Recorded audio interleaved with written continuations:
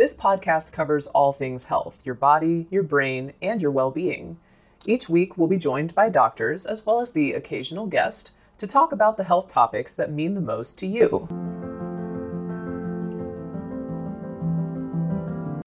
When you need mealtime inspiration, it's worth shopping Kroger, where you'll find over 30,000 mouth-watering choices that excite your inner foodie. And no matter what tasty choice you make, you'll enjoy our everyday low prices, plus extra ways to save, like digital coupons worth over $600 each week. You can also save up to $1 off per gallon at the pump with fuel points. More savings and more inspiring flavors make shopping Kroger worth it every time. Kroger, fresh for everyone. Fuel restrictions apply. Alright, the Mnemonic Soap Brain MD will help you remember the signs and symptoms of systemic lupus erythematosus, known as just lupus. It's also therefore useful in order to help the diagnosis, as we'll see as part of the SLIC criteria. So Soap Brain MD stands for S, serositis, including pleuritis and pericarditis, O for oral ulcers, A for arthritis, which is typically a polyarticular, symmetrical and non-erosive arthritis. Usually this is in the periphery and it's the result of the involvement of the joint capsule, ligaments and tendons. That's why they're called Jacquard arthropathies. P for photosensitivity. B stands for blood, and this includes pancytopenia because you can have anemia, thrombocytopenia and leukopenia. R is for renal damage. A is for autoantibodies. We take this few seconds off to inform you, our valued loyal listener, about the best health and fitness podcast shows from the Nespod studios. Join us as we give you the best of the best health and wellness updates you can rely on for the treatment of chronic health problems. Classic functional medicine back to basics health tips and special updates from the best doctors in the United States of America. Check out this health and wellness podcast shows. Explore Health Talk Weekly, Healthy Lifestyle Matters, Excellent Health Digest, Healthy and Free Daily, and last but not least, Weekly Health and Fitness Corner.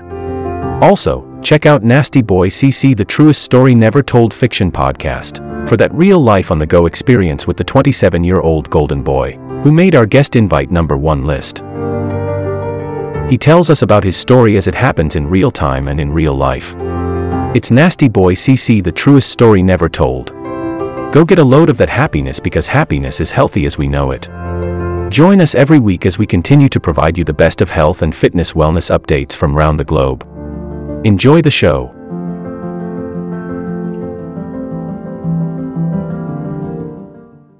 Specifically the anti-nuclear antibodies. I then is for immunological, which includes the anti-double-stranded DNA antibodies and the anti-SSA or SSB antibodies. N refers to neurological, and this can include central nervous system problems such as psychiatric manifestations including anxiety and psychosis, and also things like seizures. While the peripheral nervous system can also be affected through peripheral neuropathies. M stands for the malar rash, which refers to the butterfly-like rash on the nose and the cheeks, while D stands for discoid rash, which is the ring-like scaly patches that can occur in cutaneous lupus. If you know this mnemonic, then you're nearly there for the SLIC criteria for the diagnosis of lupus. You need 4 criteria to be fulfilled, with at least 1 clinical and 1 immunological criterion. Or you need the presence of lupus nephritis with anti-nuclear antibodies or anti-double-stranded DNA antibodies. So the clinical criteria include acute cutaneous lupus or chronic cutaneous lupus, oral ulcers, non-scarring alopecia, which is a diffuse thinning or hair fragility with visible broken hairs, synovitis involving 2 or more joints characterized by swelling or effusion or tenderness in 2 or more joints and 30 minutes or more of morning stiffness. Next would be serositis, the pleuritis or pericarditis that we mentioned. You can then have renal manifestations, neurological manifestations, hemolytic anemia, leukopenia, or thrombocytopenia.